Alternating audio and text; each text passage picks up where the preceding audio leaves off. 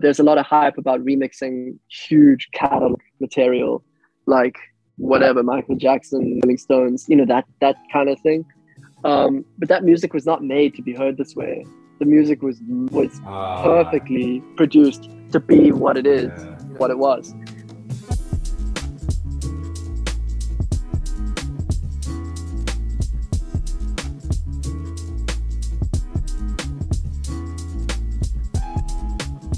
It's Lou here from Stereo Fox, and thank you so much for joining us for another episode of Fox Tales. Now, we have quite a guest that has made one hell of a mark in the South African music industry, and that is among the reasons why this episode is going to be quite special. The person I'm talking about is, of course, Robin Brink. Now, he's well known for his role as a drummer over at Beatenberg. He also makes electronic music under the name OK Shades. Plus, he's the product manager over at Marks Audio, which is based in Germany. Funnily enough, they're actually known to be one of Berlin's first studios. But we are going to dive into that and a whole lot more a bit later on. In this conversation, Robin and I dive into the world of Dolby Atmos and, of course, spatial audio. Do you guys remember that? That spatial audio thing. In 2021, one of the most hailed innovations within the music space was, of course, Apple's spatial audio. When this thing came out, it caught a lot of buzz. And to be honest, at first, I was very unsure about it. And to an extent, I still am quite skeptical. However, after I spoke to Robin Brink about spatial audio, it made sense why it could possibly be the future of sound technology. But that's not all. We also go into Robin's, let's say, elusive background, because I feel as if a lot of people don't quite know about his background. Plus, he shares some stories with us about his trips and times with Beatenberg. For those that don't know Beatenberg, wow, in South Africa, you literally couldn't be alive without hearing their hit track in 2014 called Pluto. Along with being a multi-awarded band, they've toured globally, and they've also collaborated with massive acts such as Mumford & Sons. There are moments where this episode is quite deep as we steep into things related to apartheid, where we steep into things related to Africa and its diversity. And there are also moments where this podcast episode is ridiculously informative as we dive into the world of music technology, like I mentioned, spatial audio and Dolby Atmos, and also where this whole wave is going forward. And Robin is super informed about this, and that makes me all the more happy that we got someone like him to shed light on this topic. Without further ado, let's dive into the conversation with Robin Brink. Also, I just wanted to remind you, if you have not rated the podcast yet, please do so. That would be great. Also, feel free to follow us on Twitter, Instagram, Facebook, wherever you use your social media, including Discord. All of those links you'll find in the description. Let's go.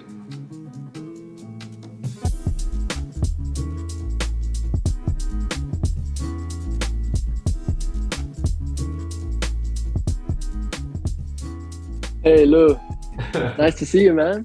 Yeah, pleasure to see you too. First time I'm seeing you wearing glasses. Oh yeah, that's at home.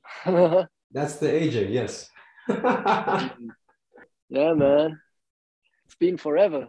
Yeah. Just to catch the audience up to speed. Robin and I met about 3-4 years ago. Because I interviewed the band that he is playing for. That's right. And we met at a studio called Soundcast in Cape Town. And that was it, the only time that we met, but we just kind of always knew of each other since then. Again, man, thank you so much for pulling up. What a pleasure to have you. Sure thing, man. 100%. So what made you move to Berlin? Good question. The band and everything, and kind of the path that we were on, and like the incredible fortune or privilege that we had to see the success that we did. It feels like we broke a lot of ground, and we got to meet a lot of people and do a lot of things in SA. And in the back of my mind, like, I was aware that at some point we might like hit the ceiling in a sense, or at least in my like personal musical career development. I felt like it would make sense at some point to live for a time somewhere else and kind of start from scratch, and kind of be refreshed by, because with in SA, man, yeah, it's a complex topic, but like in SA, like when you get to a certain level of success, there's not a lot of room to grow from there, and then I think some people kind of will settle into that, and I don't think it's good to like settle too much if you're in music or in the creative arts or creative professions, you know what I mean? So yeah, that was kind of a thought I'd had for a long time, or something I was aware of. And then I planned for a long time to make the move, and then I did, and that was 2018. And then I was really lucky that I could also start playing drums for Bongaziva Mabandla, who was on tour a lot internationally. So I was kind of traveling with him a lot, especially around Europe, but like around the world. And then the band was doing things. And it was like it was a good time. There was a time of growth and like experiencing new things, people, places, all of that, it's really inspiring. Then came the pandemic, so that kind of derailed everything, I think, for everyone, not just in the music. And that kind of led me to where I am now. You were kind of already in Berlin at the time when the pandemic hit, or? Yeah, I was. Yeah, so I lived here for the end of 2018, the whole of 2019, and I'd been able to travel and do all the things. And then like 2020 arrived, and then it was like put the brakes on everything, and lockdown and getting locked up. And obviously like a lot of existential thoughts, like I said, most people had in the creative field, but also outside of that, obviously. And yeah, I mean, there's a lot of things that have happened in the last 2 years, a lot of like growth and change and all that. And one of the things that's happened that's been really cool, that I'm really happy about, is that I got introduced to some people through friends of friends, and got to connect with a few different studios and people in Berlin, for example. And I got involved in the world of Dolby Atmos, which is like this new generation. There's a term for it, but like it's like the next generation of sound technology or whatever. And generally, I think when it's talking about it, it's important to bear in mind, because there's a lot of hype, and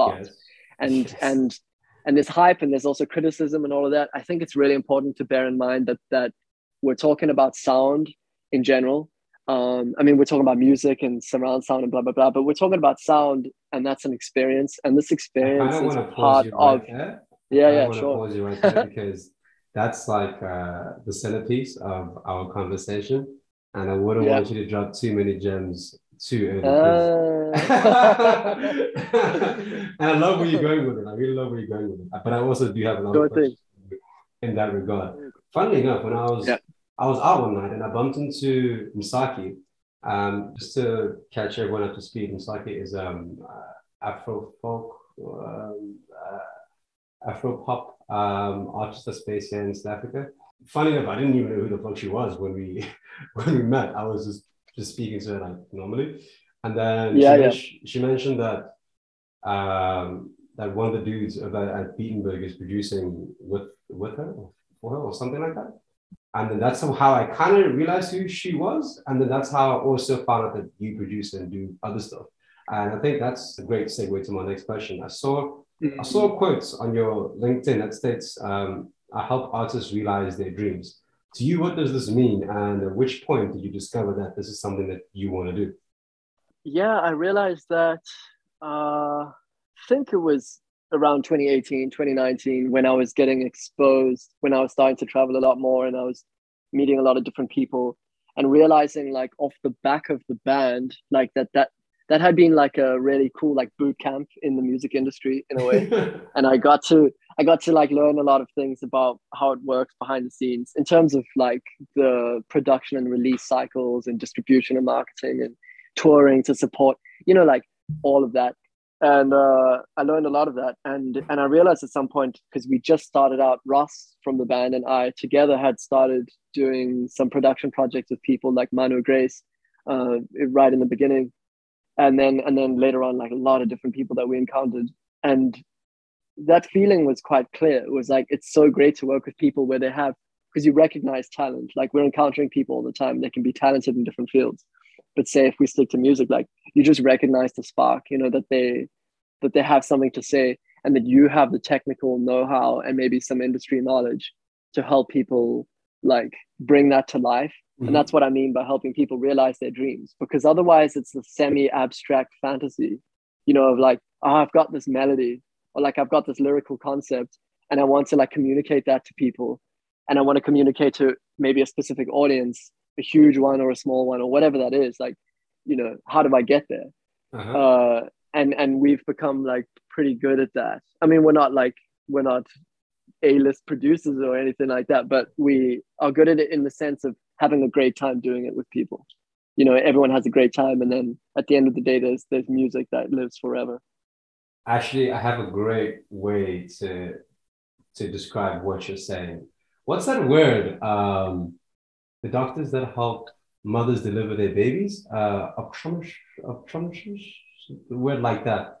I think I know what you mean. Yeah. Not like a midwife, but like the main doctor who's doing the delivery. So the way I kind of see it, it's like you guys are the doctor of those kind of doctors for the ideas that are pretty much in the womb.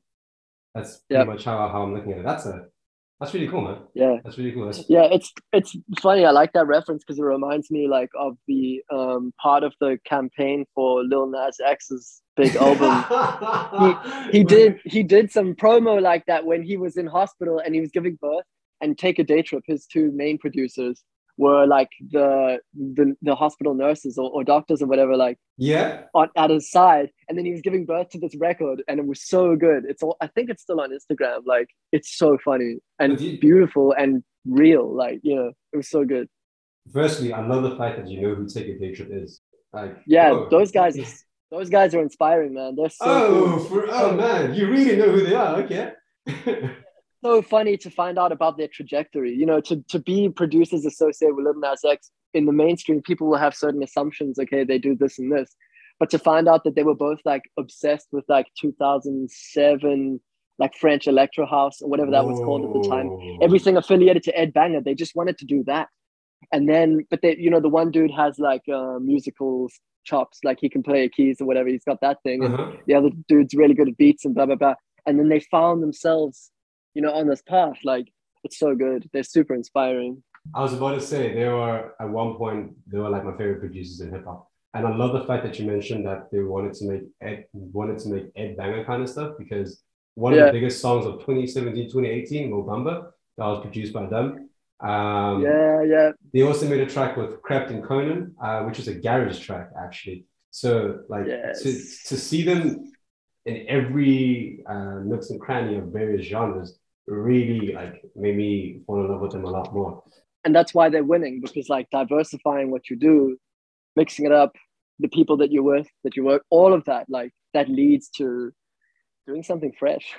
Man, I'm so fascinated by your music taste, because last time I checked, you guys, but also you were like really entrenched into like classical world world vibes, and then man, also into I guess progressive house kind of vibes. But actually, let's kind of go back a little bit. When you were younger, you were quite a busybody. Actually, you were playing drums, you were producing beats, painting pictures, learning graphic design as a teenager too. Where did this like intense creative drive come from? I don't know. It's a great question. I have no idea. I maybe got to ask my mom or my dad or like my brother or someone. But I used to be like self-conscious about being aware of like investing across the board and then not being like a master of one thing. Like my favorite drummer, was the best drummer in the world when he was 18. And I was already in my early 20s and kind of feeling mixed up about that. Wait, what did you say? You were with the best drummer in the world? What? No. My favorite drummer, like I knew that I used to read about him. Like he was like 18 when he was like, killing it totally. And I was already in my early 20s. I was like, yeah, I'm really into drumming, but I'm also really into like music production and art and graphic design and like whatever, like all these different things that in a way are just expressions of like an aesthetic attitude, more than like really narrowly seeing it as like, it's a sport, because it can be, and that's cool and it's fun. But I'm more generally drawn to all the things at the same time being the same thing, because the distinctions aren't so important to me necessarily. But you are also good at everything too. Thanks a lot. I appreciate that. Yeah. I mean, I guess like I'm surrounded by people that I think are really good at what they do. So there's always that like kind of osmosis, or like you're sponging off of people and trying to like, it's good to be surrounded by people that you think are like really good at what they do. And that's generally where I'm at. I dig it. And Yeah. of course, you can't talk about your background without bringing up Beatenberg.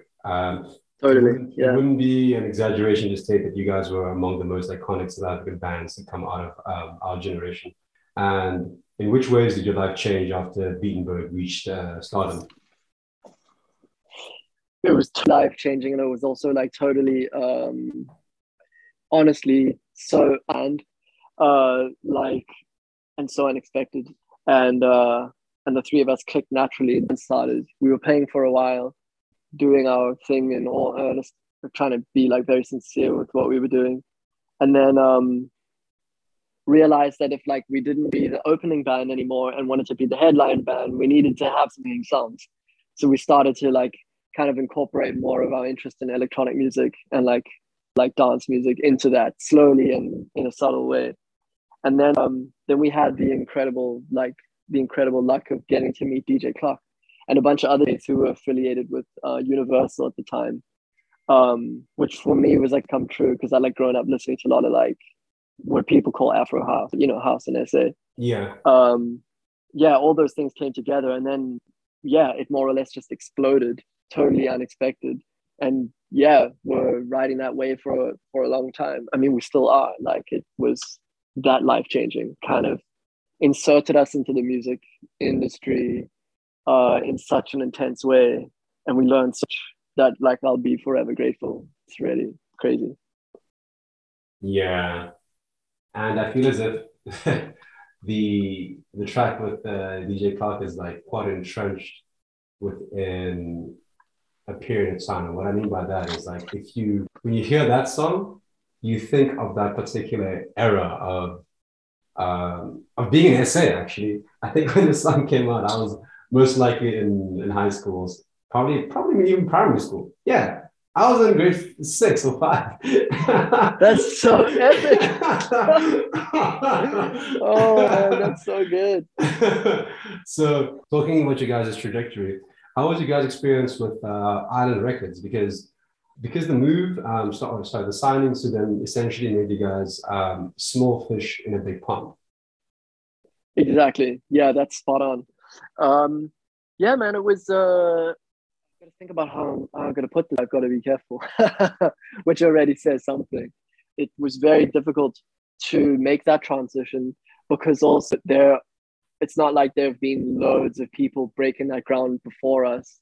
The way in general, to speak about this in a more like meta way, like the way that the Southern market and maybe many parts of the African market, obviously so massive in general, the way it's received and regarded internationally, like I still think it's really problematic. It's only starting to change, which is cool. Like the recognition of like what's happening in West Africa and everything is good, but like people really, they're sleeping. Let's put it that way. And you know what I mean? And it's going to take time to change.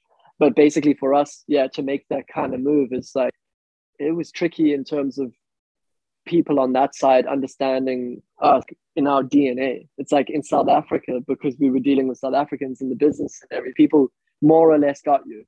What we were doing was very new in a sense. It was fresh and unexpected, but it's like people could make of it. Whereas in the UK, like it didn't translate because it's not like we were like born and raised in London and we're like pop teenagers or something. It's like we're much more nuanced and complex than that, if I could put it that way.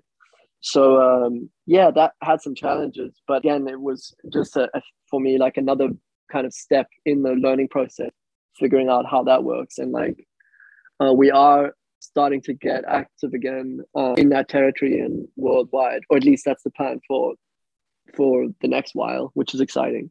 And it's all going to be really good, sure. So when you say that folks were sleeping, do you maybe feel as if it was a timing thing as well? Because at this point in time, for sure, like African music is a lot more, for lack of a better term, accepted into mainstream conscious. yeah, back then, like the sound that you guys are doing was definitely interesting. Like you said, a lot more nuanced. So yeah, I get what you mean if you're saying like the timing was. Let's just say we weren't ready. Uh, and Yeah, man. what would you like to see more what would you like to see more in the South African music scene? Whoa, good question. I'm kind of like generally always content with like what's on what I hear. You know, I mean, basically, like I listen to Amapiano most days of the week. So like, and there's just like so much. I mean, I remember like when people first started sharing like the first one of the first big that came out when it was still only like on these MP3 sharing sites. Like, This is just you to know, catch this is people up. way before. Just to catch people up, Amapiano is a genre of music that yo fuck where do I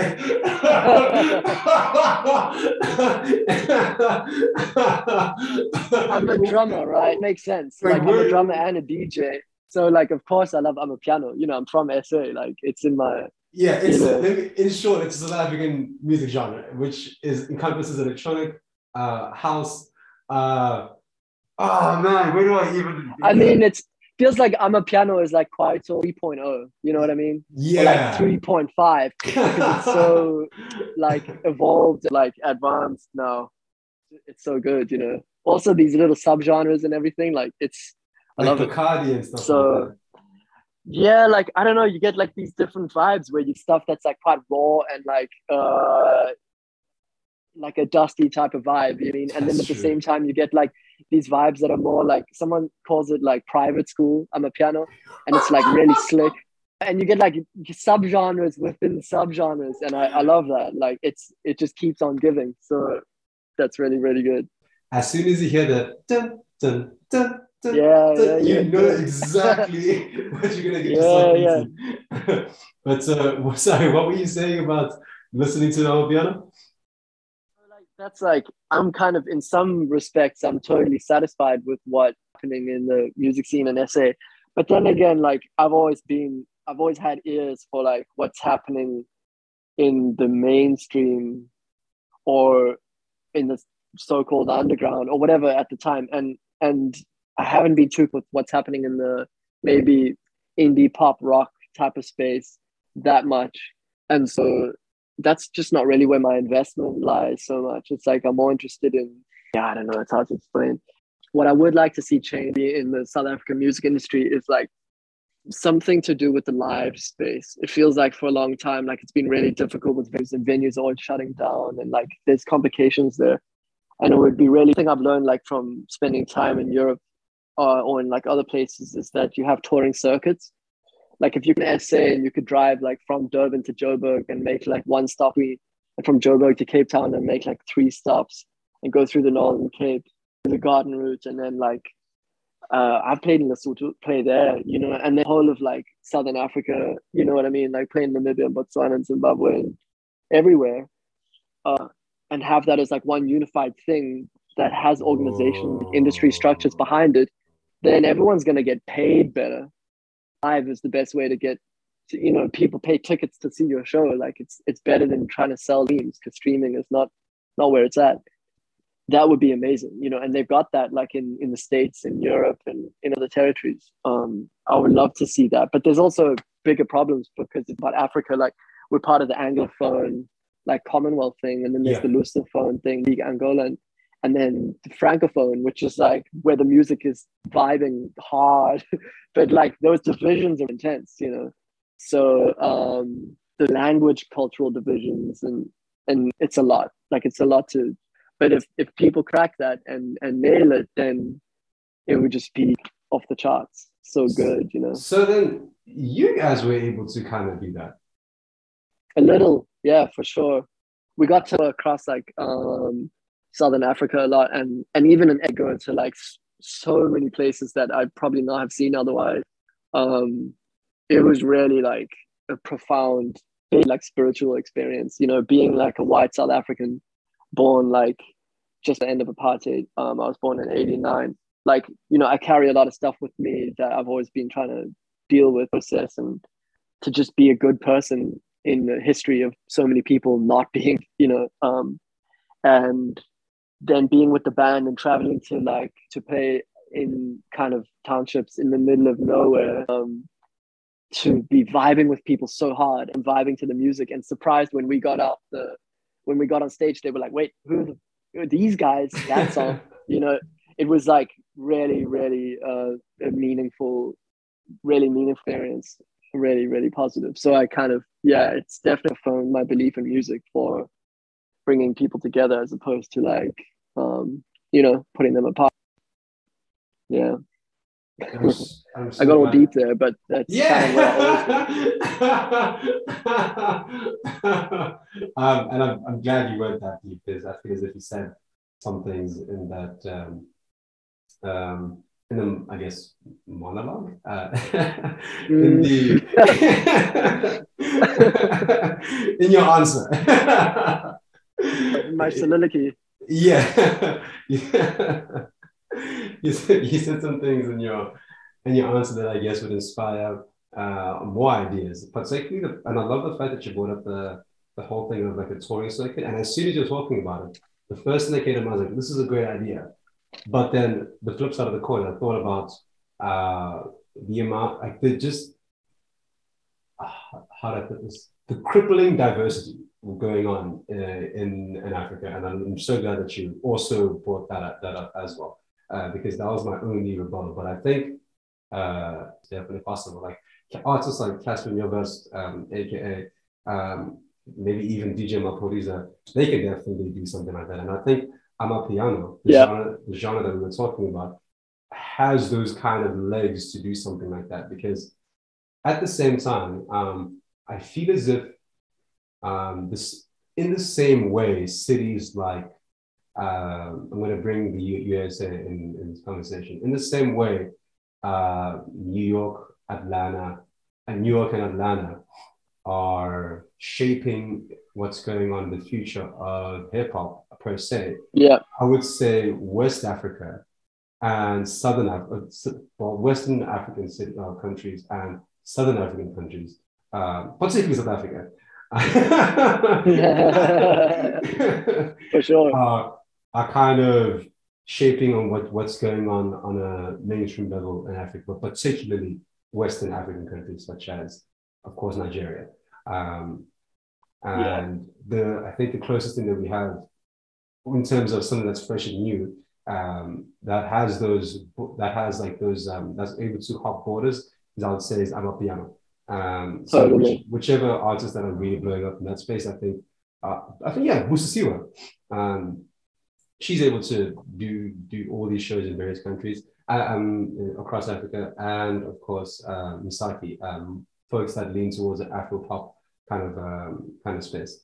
Yeah, man. But yeah, moving on. I think something that many folks don't know about you is the fact that you produce too under the name OK Shades. What does producing give you that drumming can't? So, okay, great question. Yeah, drumming is like a living thing. So I really love it, like, for the experience of doing it like with people, because the music in its live form is like kind of like magic. It feels like casting spells because you can like play certain grooves. If we talk to the drums, you can talk about piano as well, but like, or something. But if you play like just the drums, there's certain grooves you play that just make people move in certain ways, and you get everything out of them. And I really I'm drawn to that in a deep way, making people move, basically, getting them hyped. So there's that. And the thing with production is that drumming is just one part of music production. And what I love about production is dealing with music in general, like dealing with harmony and rhythm and structure and tension and release, all the main components of it. And it's kind of fun, like doing arrangements, doing remixes, stuff like that. It's like feels like a game in a way, where you're playing with expectations. I mean, you're playing with expectations, like, are you going to do like this thing? Because I spend a lot of time with electronic music in my own time as a kind of hobby, and it's like a training ground for trying out new ideas and like pushing my skills in sound design and arrangement and stuff. And I like it because I say it's a game because it's like you can do certain things in a conscious way. It's like, am I doing this because it's a nod tradition? Am I doing this to like break that in an interesting or funny way? Am I doing this to like get people more hyped? It does move to the next section. Whatever, you know what I mean? It's so engaging and fun and kind of simple. Because there are rules that you know or that you learn, and then you break or you don't break. You know, and sometimes the rules is breaking them because there's a tendency at the time to break those rules. And, you know, it's like there's a lot of thought that goes with it. Which console do you use? With like which software? Which console do you use? As in software, I was just messing with that. Yeah, I'm sort of like born and raised in Ableton. But nowadays I spend a lot of time in Pro Tools as well. And prepare mixes there because in the pop world at least, like, and you know, in the kind of industry expectations, like, you know, Pro Tools is a good place to be for like final delivery. But in the electronic music world, of course, Ableton is king. It's just so flexible and fast, and like, you know, you can actually jam in it, which is it makes it feel like an instrument, which is really, really cool. Let's talk about Mark's Audio. How did you end up over at Mark's Audio? Yeah, man, I was really lucky. I think it was a string of cool coincidences. If you have like 2 minutes, I can give you the really hilarious fact, which is that I think at the end of 2019, I was flying to Asia to see my. This is a podcast. Yeah, so we're going yeah, we got time. Yeah. So I'll put it like this: in end of 2019, I was flying to Asia to see my brother who was living out there at the time.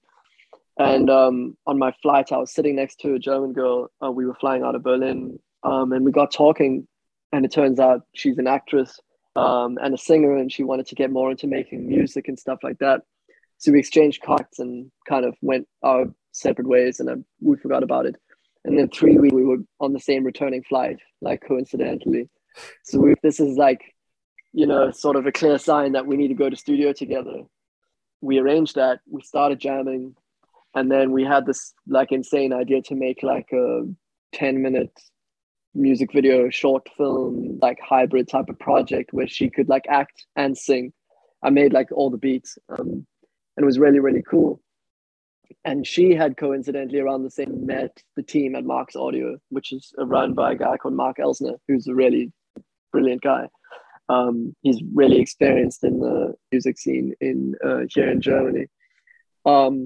Yeah, and I met him and we really got along, and we were kind of finishing up the project in their space and started mixing it in surround sound as like an experiment, because it looked like a Dolby Atmos mix room, which is sort of, like I mentioned earlier, it's the kind of sort of the future of mixing music in surround sound, which has been inherited from film. And it's now being like widespread across all kinds of playback devices, formats, channels, whatever. Yeah, it's been quite a while that I've been involved with them. And so I made a role for myself there as a project manager where I could connect what they do, the services they offer, with some of the labels, managers, and artists that I, you know, through my background in music. And it's been really fun and interesting. And yeah, it's nice to be surfing a wave and you got on early, you know, and see like how big it's getting and how fast it's moving. That's a great pivot. Holy shit. That is yeah, man. To be honest, it was also like, it was an amazing kind of circumstances, like, because I spent the first 12 months or something of the pandemic, like, man, really committing my life to being a drummer, like touring the world with bands when like we're all going to be locked up from that. You know, I had to deal with that. And I knew that there was the production thing and the work with the artists and this, that, and all, you know, all these separate things, but I wasn't like what the direction would be. And then naturally this other relationship developed and this kind of career opportunity, which has enabled me now to kind of do the project management work and kind of connect the dots to see it, like I mentioned, between the engineering services, the technical side, and then facilitating that creative conversation with the clients who would be managers, artists, labels, distributors. And at the same time, have some time on my end to work as a producer and a drummer and as the pandemic is slowly, hopefully, coming to an end, I now have more time to travel again. And I've been traveling quite a bit in the last few weeks. Things are looking quite optimistic in the music world, at least. Yeah. Yeah. It's also great to see you more involved, I guess, in the business aspect of things, apart from the actual creation process. Yeah.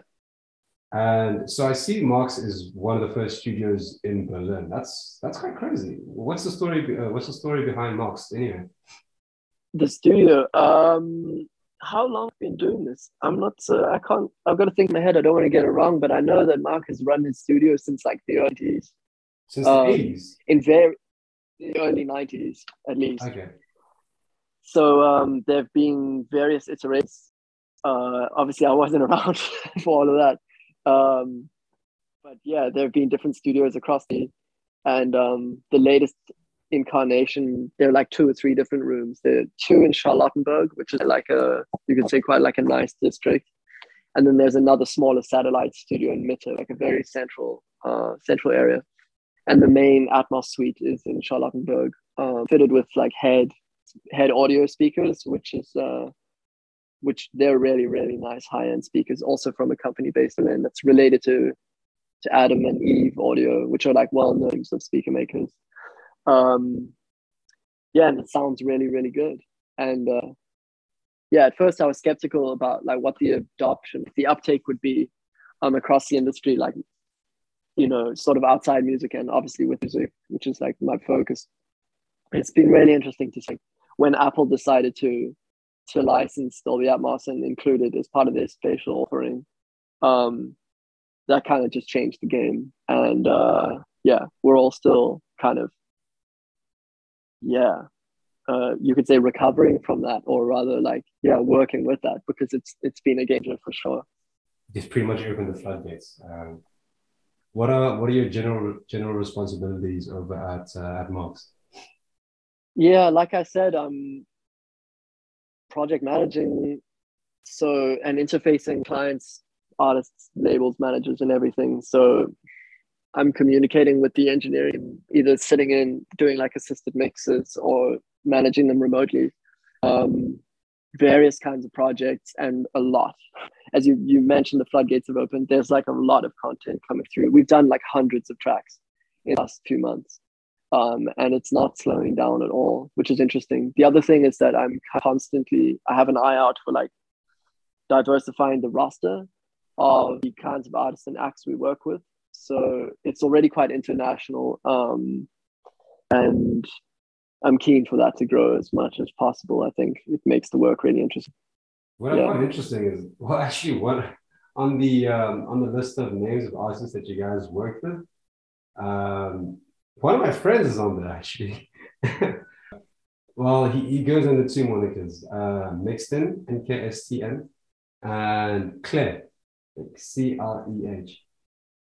Cool, that's so good. I love it.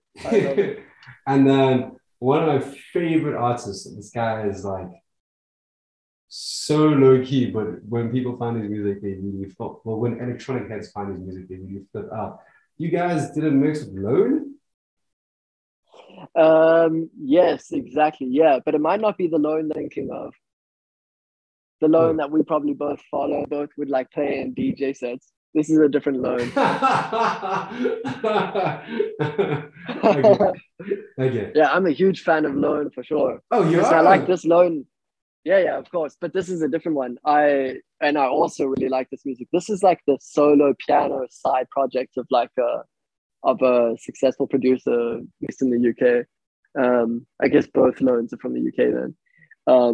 And this is like a kind of ambient piano, Nils Frahm-esque type of thing, which is very beautiful, and it sounds really good in sound. But I also noticed that you guys have quite a lot of artists based within the chill hop, the lo-fi space, because I saw Brilliant. And if I'm not mistaken, exactly. And I saw Misk Inc. Yeah. I think like it goes through phases where like in the week, like half the time we're mixing that kind of content, which is really cool. It's surprising how well it lends itself to like the immersive thing. But I guess the intention of that kind of music, of like, you know, lo-fi beats, is like to let you out and relax and be calm and, you know, decompress or whatever. And so when you work with that in the surround space, like it's immersive, obviously. So it really sucks you into the mood, into the like hazy ambience of it, which is really effective and really cool. We do a lot of that. What would you say has been one of your favorite sessions? Wow, lots. Good question. There was like a rap thing a while ago that I thought was really cool. Like, there's a rapper called Layla. I think she's from Hamburg, and we mixed a song for hers that was just like a rap banger. And I think it was used for like an Apple campaign in Germany, online or something. And that was really fun. That was really cool. Like, I like hearing rap in this context. Yeah,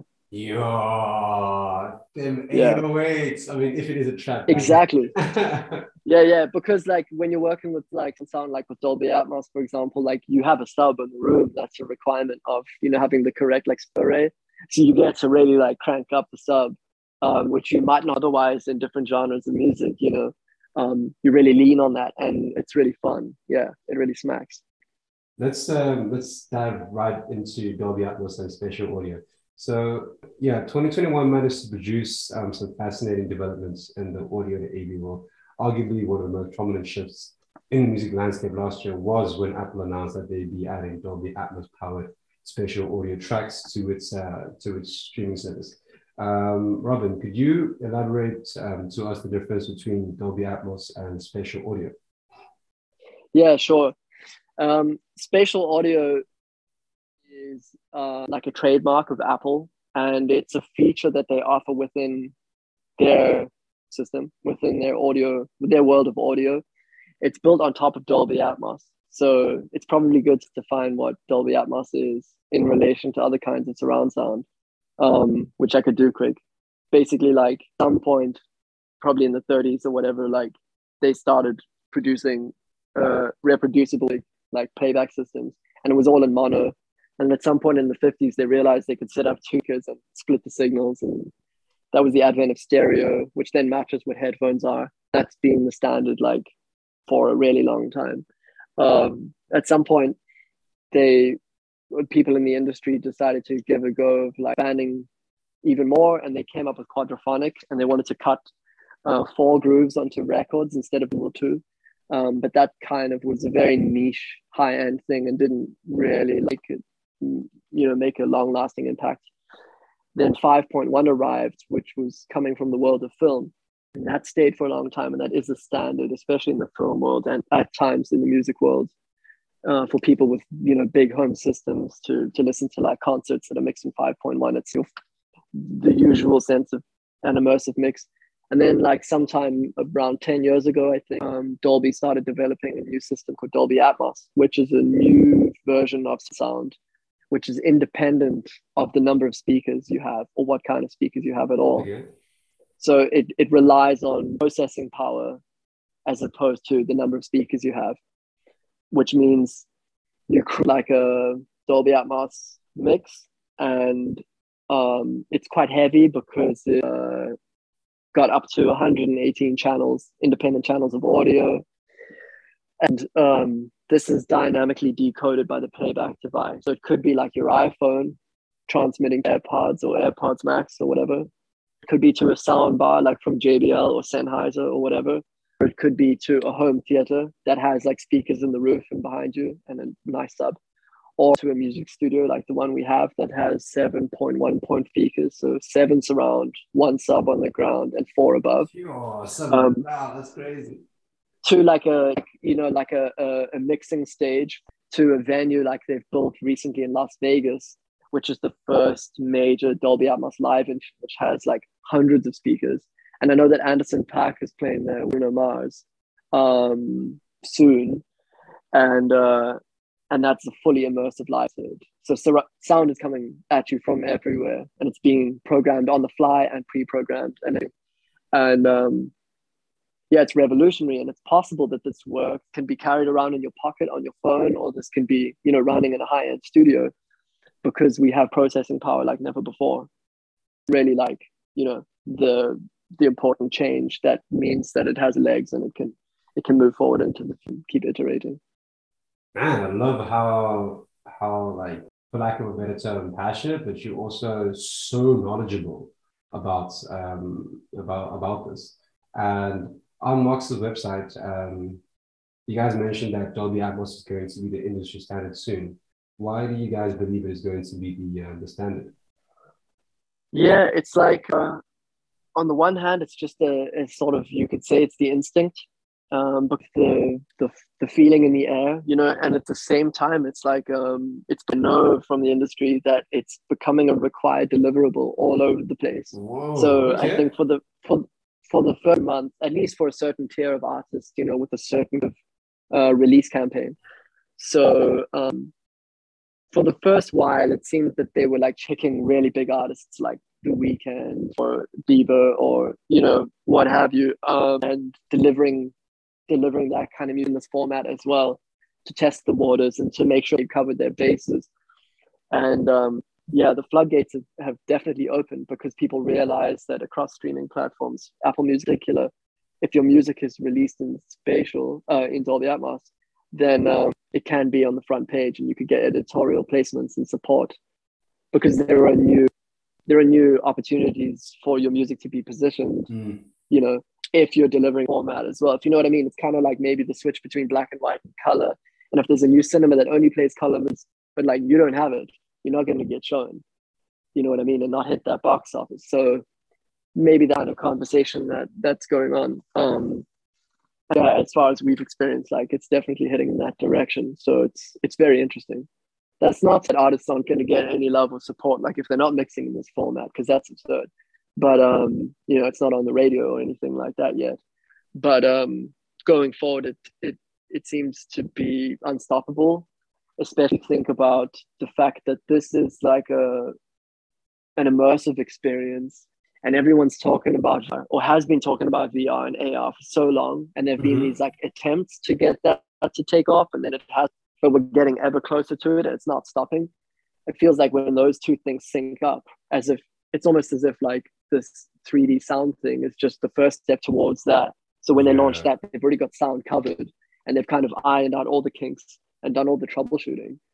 So put on that headset, we will be completely, you know, lost in virtual reality. In a way, that feels like the bigger background to what we're doing right now. Wow. Okay. A lot of information. I want to pick up on something that you mentioned. Where, I mean, in the 30s, actually, stereo was being tinkered around with. And during that time, there was actually some hesitance around the industry from mono to stereo.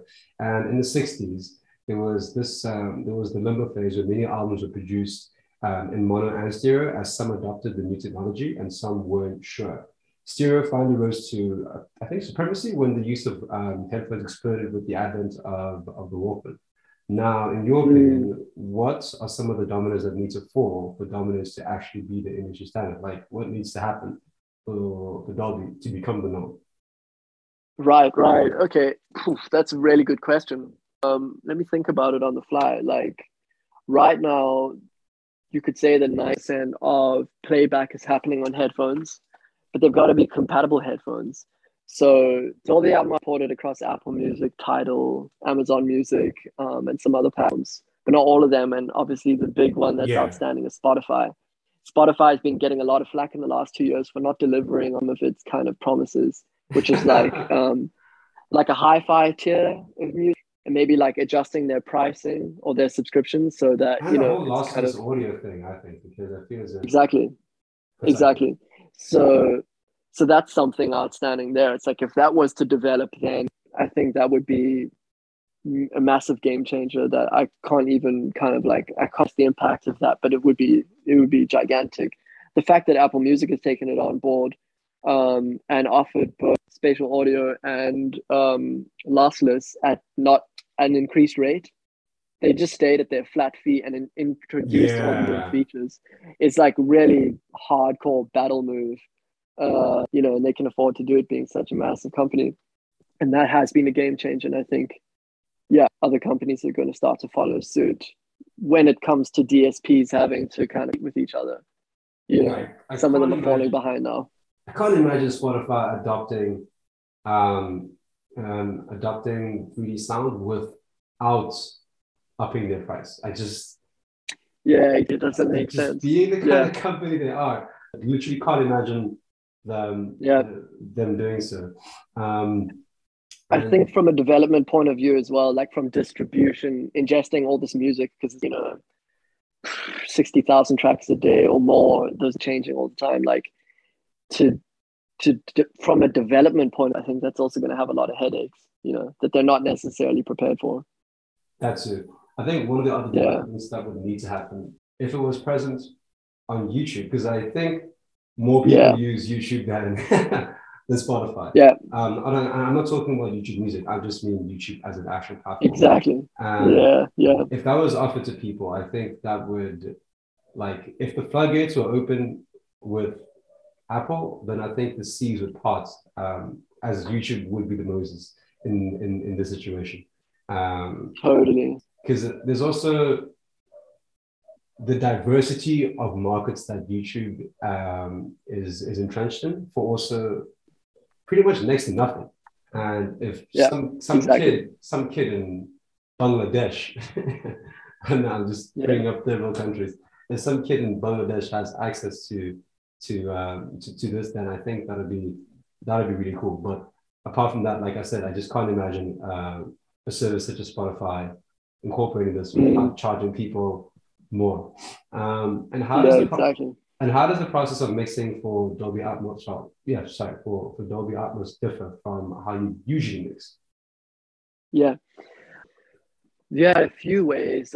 I could talk you through like the basic experience of it, which is like we as a mixing house require firstly we require stems at 48K 4-bit, so a sample rate of 48,000 kilohertz and 24-bit. And Why that's not like film 16? standard because it's a film standard. So all of this technology, Dolby Atmos, the whole thing is coming world of film. Okay. That's just the default. The upside is also that's like a high res format. So you're not listening to it. There's like a lot of debates about 44.116-bit CD quality, CD sound, CD era, and Nyquist theorem, and blah blah blah. Like far as that might not be like the best experience of listening to music, and this 4824, which I think is already a recommended standard by like the association behind the Grammy for engineering, at least. Like it's a good standard because that's really hi-fi.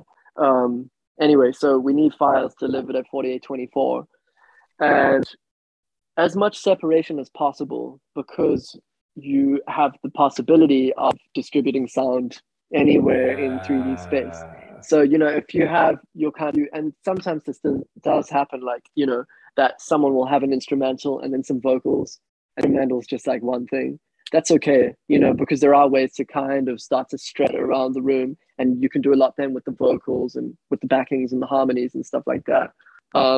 But ideally, as much separation as possible is cool. And mostly we work in Pro Tools because that's also just the standard. It also works in Nuend. Now it works in Logic, but that hasn't really Nice. been like, that hasn't become like, again, like a standard yet. And what's really important to note is like one of the things about the tone and the timbre of music is that it really changes a lot when you work in Atmos for two reasons. One, there's no like final sum, like two bus, like master bus signal path or anything like that. So when you work in stereo, everyone does, it's normal. All the music at the end is being squeezed through one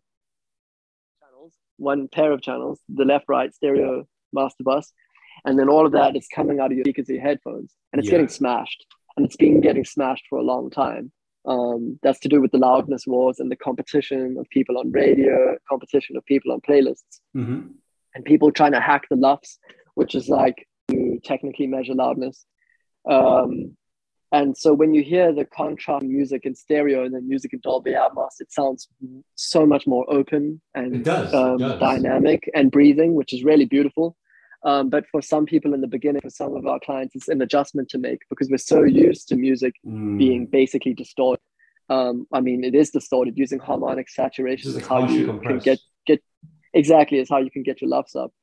But it's just a breath of fresh air to Dolby Atmos. I mean, generally speaking, there's a loudness spec of like -18 LUFS. So that's very different from like -6, which is what guys in Hollywood are doing in stereo, you know. Do you need a headroom of -18? Exactly, yeah. What? Yeah. In terms of like decibels, true peak -1, but -18 LUFS is really quiet. Yeah, that's like, you know, music compared to like rap and pop. Yeah. You know, but the upside is that we're saving ourselves. We're taking a few steps back from the loudness wall for a while. I mean, I think come again because it's inevitable. People are competitive, but right now it's very pleasant. Yeah, it sounds good.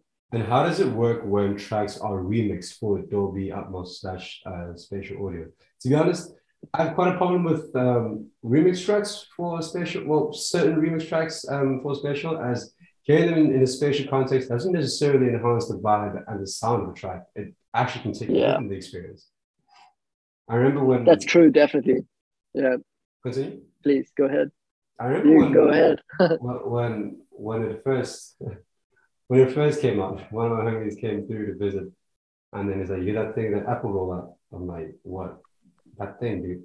Come on, you know about this."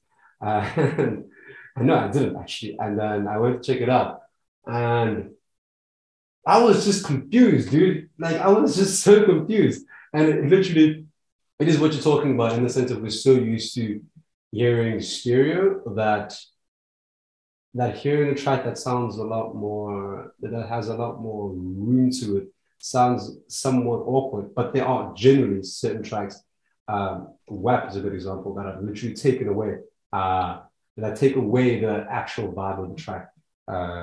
Yeah. Definitely. I agree with that totally. I think like it has happened because we're at the beginning of something. It's kind of, I feel like this is probably what was happening when stereo was first being introduced and people were making mistakes or discoveries about what to do and what not to do. And, you know, there's a lot of hype about remixing huge catalog material, like whatever, Michael Jackson, Rolling Stones, you know, that kind of thing. But that music was not made to be heard this way. The music was perfectly produced to be what it is, what it was. And when you start to pull that kind of thing apart and you hear like, you know, I've heard this with even like Bob Marley and like, you know, really amazing music. Sometimes you hear like a guitar part in the corner of the room, hear the next thing. When it's distributed, it's not glued together anymore in the way it naturally works. And so then you hear things and you realize, man, these backing singers are out of tune, or like this percussionist is out of time. And then you're not winning, you know, then you kind of view them like an injustice. So it's kind of like touch and go with the, you know, the famous catalog work. But I think going forward is where it's really at. Like everything that's coming out in Atmos now being made with an awareness of where we're all going is really, really exciting because, like I said, made with the intention. When the intention is there, or at least the awareness, then it translates really nicely.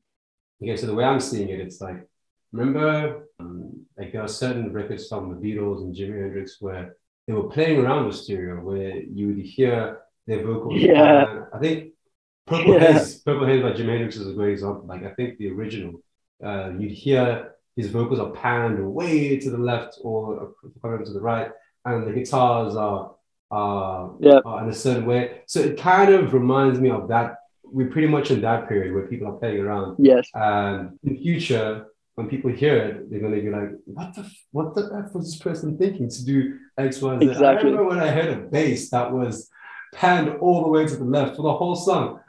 And I'm like, I'm not like a professional, but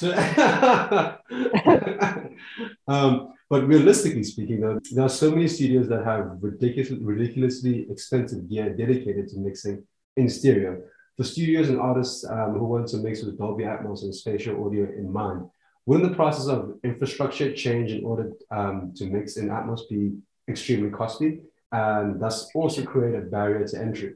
Because there are also so many artists, so we can't also neglect to mention the artists that are recording in the bedrooms and the garages, and how that is, and how stereo has just become the norm. And just for someone who wants to up their game or wants to start mixing, even in studios, like I mentioned, just like the infrastructure change to mix in Atmos might be ridiculously expensive. So I think that's one of the things that that's causing a barrier for Atmos to become an industry norm. But I'm keen to hear your thoughts on that. For sure. Well, I've got a lot of thoughts. I'm very, because coming from SA, like I'm so aware of these types of things. It's really opened my eyes to a lot, like around the world. I just want to say, I know that it's funny. There's a case study for this, like LA, that mixed by Ali, or like Kendrick's dude. Yeah. He is part of like an organization now. What's it called? Engineers. They are trying to put out and like promote Dolby Atmos to break that barrier to entry for like producers who might be bedroom producers or engineers or mixers. They can get to know Dolby Atmos and be part of that wave going forward, because you're spot on. There definitely is an entry. Like there's a knowledge curve, like to kind of get your head around it, because the way it differs from stereos, it can be quite intense. It's a lot to do. And the whole kind of quality control process is a bit of a handful at times. But of course, then there's just the base of it. It's like, owning a set of 12, 13, 14 speakers, like that's a lot. And you also, to be like a verified Dolby Atmos studio, it's certain spec, a certain grade of speaker, and the room has to be calibrated, So you're really like starting to deal with the types of things that people in the film industry are dealing with when they build their rooms for mixing.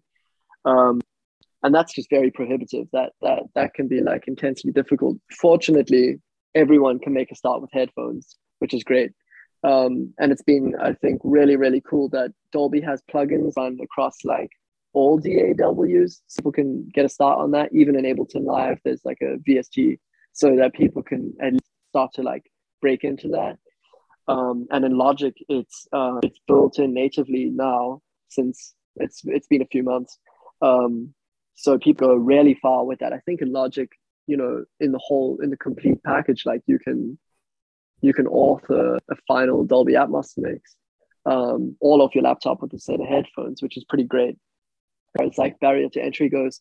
The thing about the big studios, right? Like maybe the same conversation as like working with a proper mastering engineer, is that at some point down the line, if you want to do this properly and make sure, as far as being competitive goes, that your music is sitting in the right place in relation to, everything else in the market that you're trying to be a part of, like, then it's most of the time a really good idea to have a proper mastering engineer have their ears on your music as well. And a lot of the time that's what you for. Top mastering engineers are not getting paid to like fix your music as much as they're to like approve what's good, enhance what's good about it, make sure that it's sitting in the right place and send it on. And I think that's an important like thing to think about when it comes to kind of making a start with Dolby Atmos. I think everyone should be making a start with doing as much as they can now, and then finding ways to communicate with like professional studios to just verify that they've made the right decision as far as panning, equalization, compression, and so on and so on. Yeah. What I find interesting is that Dolby Atmos music was already available to premium subscribers of Tidal and Amazon, and it hadn't garnered that much attention compared to Apple. What are your thoughts on Apple marketing this as brand new invention when something of its kind already existed? What are my thoughts on that? I see what you're saying. I totally get your drift on that. I guess that's just how it is. Sometimes things are more or less dormant in the market, and like a big player comes along and says like, we're doing it, and then it's on. And then for everyone, like, for kind of the common man or user, consumer, whatever, like, then it's, this is new, this is hip. But I mean, it's been going on, like this tech has been developed for like a decade in the film world. And yeah, exactly. It's been available as a niche audiophile offering on Tidal and Amazon for like a couple years at least, but it wasn't really doing things, Yeah, and so obviously when Apple gets on board, it's like, okay, everyone looks up and they're like, well, we need to do this too. So I think that's positive for like, many parts of the industry. This literally reminds me of I'm just trying to figure out a way to explain it. Thomas Edison. I'm going somewhere with this. I'm going somewhere with this. Yeah, apparently there was a different dude that actually invented the light bulb. However, Thomas Edison handed in his patent a lot earlier than the person that already invented the light bulb. And this literally reminds me of that. Like, yes, crazy, man. Yeah. Atmos was available with the Tidal and Amazon, but I think it's their fault that we didn't know about this. And I must say, hats off to Apple's marketing department, because they really pushed that in a way that incorporated a lot of artists, in a way that told a story. Even though I didn't buy the story, the person didn't buy it, I must respect the fact that they created something. They gave the audience something bigger to latch onto than just talking about sound stuff. Because I feel as if that's the direction. I don't know. Like sometimes I feel as if Tidal is a very cool platform. I really respect that platform. Yes. But in terms of how they market things, like I think when they first came up with they were one of the forerunners of hi-fi audio. But the way they went about it, I don't know. The story isn't easy to buy into. It was a story in the first place, and I think Apple's marketing department really shook the world when they unveiled spatial audio. And in your opinion, do you think spatial audio is better than stereo? A lot of the time, yes. A lot of the time, but not the time. Definitely not all the time. I think that I'm just speaking personally, like not on anyone's behalf. Like, I love like a lot of jazz and like classical music and stuff like that, and music that's kind of like more vintage or whatever. And like, I'm not trying to hear it being changed in any way, which I guess makes me like, I'm an old soul or whatever in that respect. So in those cases, like I prefer the stereo or maybe the mono version, whatever it is, like I'm really attached to that.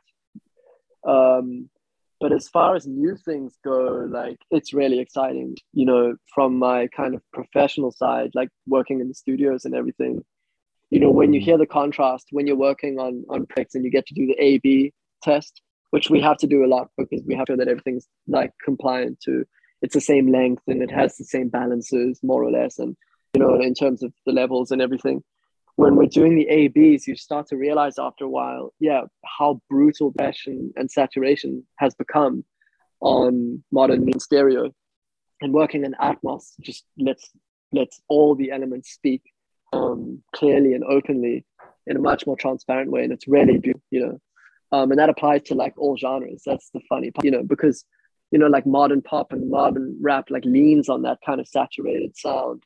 And it's really it's really cool. Like I love it. It's really cool and it's exciting, but it also sounds really good without it. If the songs are good, like if the tracks are bangers, then bangers in any format.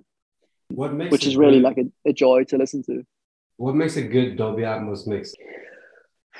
I feel like this sounds dumb, like modern music in general, like regardless of whatever subgenre it's going to be, lends itself well to Atmos. But there are so many kind of moves that people are making in production now where like there's so much ear candy. It feels like there's more ear candy than ever before, probably because people have endless tracks in the AW to record onto, and you can produce details. I mean, there are singer engineers who will have like a different delay or reverb throw for like every word of every verse of a song, pick out the ones they like and use, which like in the past was impossible. Like you just couldn't. You had a couple good reverbs if you were lucky and it. And so to be able to work with music now where you can highlight moments, in like being communicated in the lyrics, or just in the energy of the song, for lack of a better word, magical with that, like position that in the room as like a moment is really, really cool.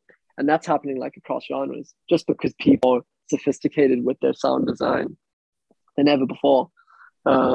Yeah, that's my take on that. You know Brian, you know. Yeah, yeah.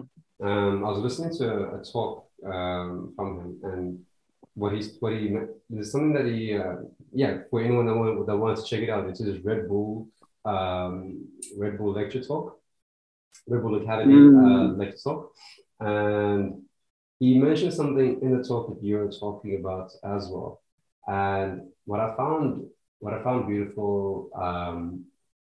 What I found beautiful in the talk was when he was talking about technology. I'm fucking using the word talk so much. What I found beautiful in the talk was when he was talking about technology. And yes, how it's so great the fact that we have a multitude of various options of what to do in our DAWs and in our systems. However, the kind of downside to that is that that kind of limits the beauty of what you can do with limitations. And I'm with you. A lot of the best music is made with mistakes and totally with the ability to easily quantize something, with the ability to easily fix whatever you want to fix. That hinders one's ability to make mistakes. And I feel as if with more and more and more technology piling onto the production process, I don't know. I feel as if what Brian was saying it echoes so loud, especially now that there's Atmos in the mix, and I feel as if one of the most for any modern producer, especially in the electronic realm, I feel as if one might struggle with limits, because you have a canvas and you are presented with so many colors. You could choose any color that you want, and you can go on the net and just crack plugins if you wanted to as well. And you have all this variety, but one doesn't actually build a relationship and build rapport with the actual instruments or the actual either DAW or VST. If you have if you have a guitar or if you have a piano, there's so much you could do with that. And that literally forces you to build more of a relationship with your instruments. And that's just my take on what you're saying about what's going on in modern music. I'm with you, man, all the way. I think like the tendency that, I think interesting to notice like how music moves back and forth in this way. There's the tendency to look back, to look forward. Like we mentioned just now, like how much of the work we do is the lo-fi beats, where the point is to make like the haziest, like waviest, dirty, like tape noise riddled flutter effect music ever heard, right? But like we have computers with like the maddest processing power, like unlimited storage capacity, the cleanest sound. Like there is no noise floor at like 32 bit. You know what I mean? Like that's like the situation we're in. And now like teenagers around the world are trying to make like the dirtiest, like the waviest sounding shit ever, from an innate sense that like what they do is authentic and has meaning and has like soul or whatever. That's interesting. And that extends to kinds of genres. I mean, in the world of like indie rock, pop music or whatever, like that's been going on for ages now. They're playing with the chorus turned up full on their guitars. They're like totally out of tune. And then at the same time, you have like the most like pristine sounding, maybe soulless like EDM that's ever been made. All these things are happening at the same time because people are negotiating how they feel about like what's real and what's not real. And I definitely don't have any answers to that because it gets very philosophical very quickly. But there is something about sheen and polish that is a little bit dull. Ironically speaking. Exactly. Yeah. And I think on my side, like the more I listen to like lo-fi house, the more I got into lo-fi house, the more I started to like go around finding vinyl crackle samples and just finding a way, like what you're saying about teenagers, I'm not a teenager, but teenagers around the world, finding ways to dirty things up. And I think a big part of the reason is because, especially in our mainstream, just like sheen just becomes so dull, especially if you're bombarded with it on such a regular basis. Exactly. Yeah. Yeah, earlier we mentioned that spatial audio can actually take away from the experience in terms of Yeah. remixes. What do you think can be done about the inconsistency when it comes to track mixes? Wow. On the one hand, subtlety. I think having like a more subtle, like gentle approach to working with like catalog material to remake like archival stuff is the way forward, definitely. Because that's not going to slow down. I think people are trying to convert everything that's ever been made into spatial, at least if it's well known. So yeah, a more subtle approach, as with many things, is definitely the move. And secondly, this is totally different, but like thing to be done, like it's going to go that way. And people are going to make mistakes. It's new, and it's going to take time.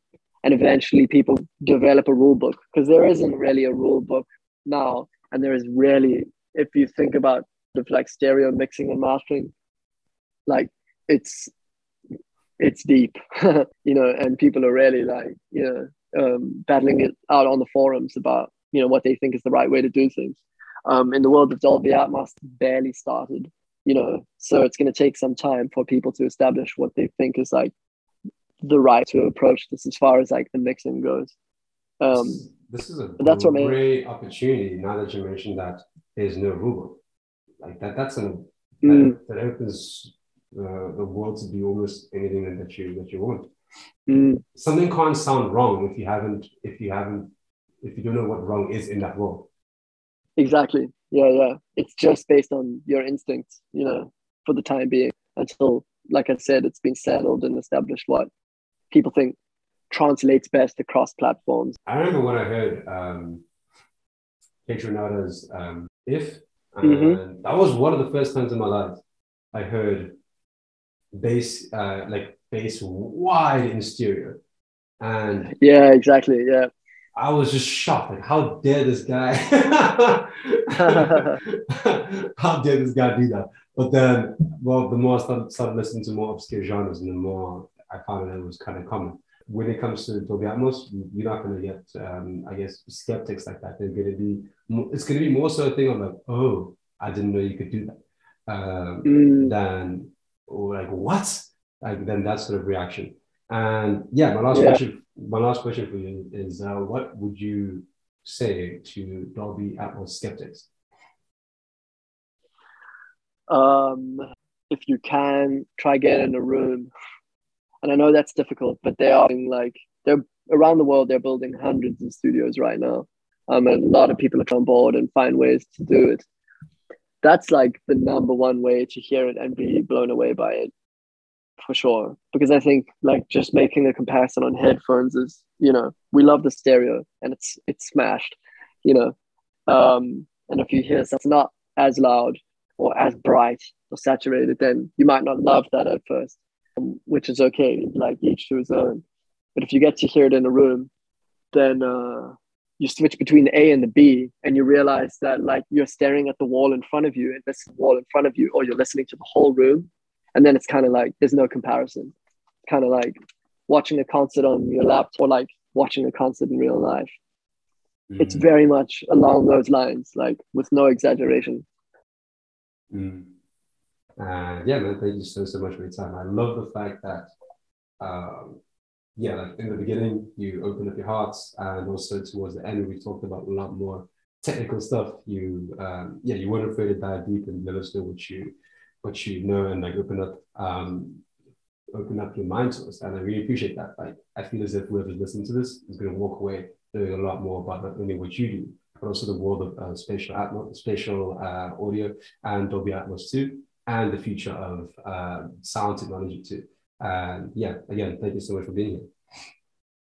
It's an absolute pleasure. It's so good to talk.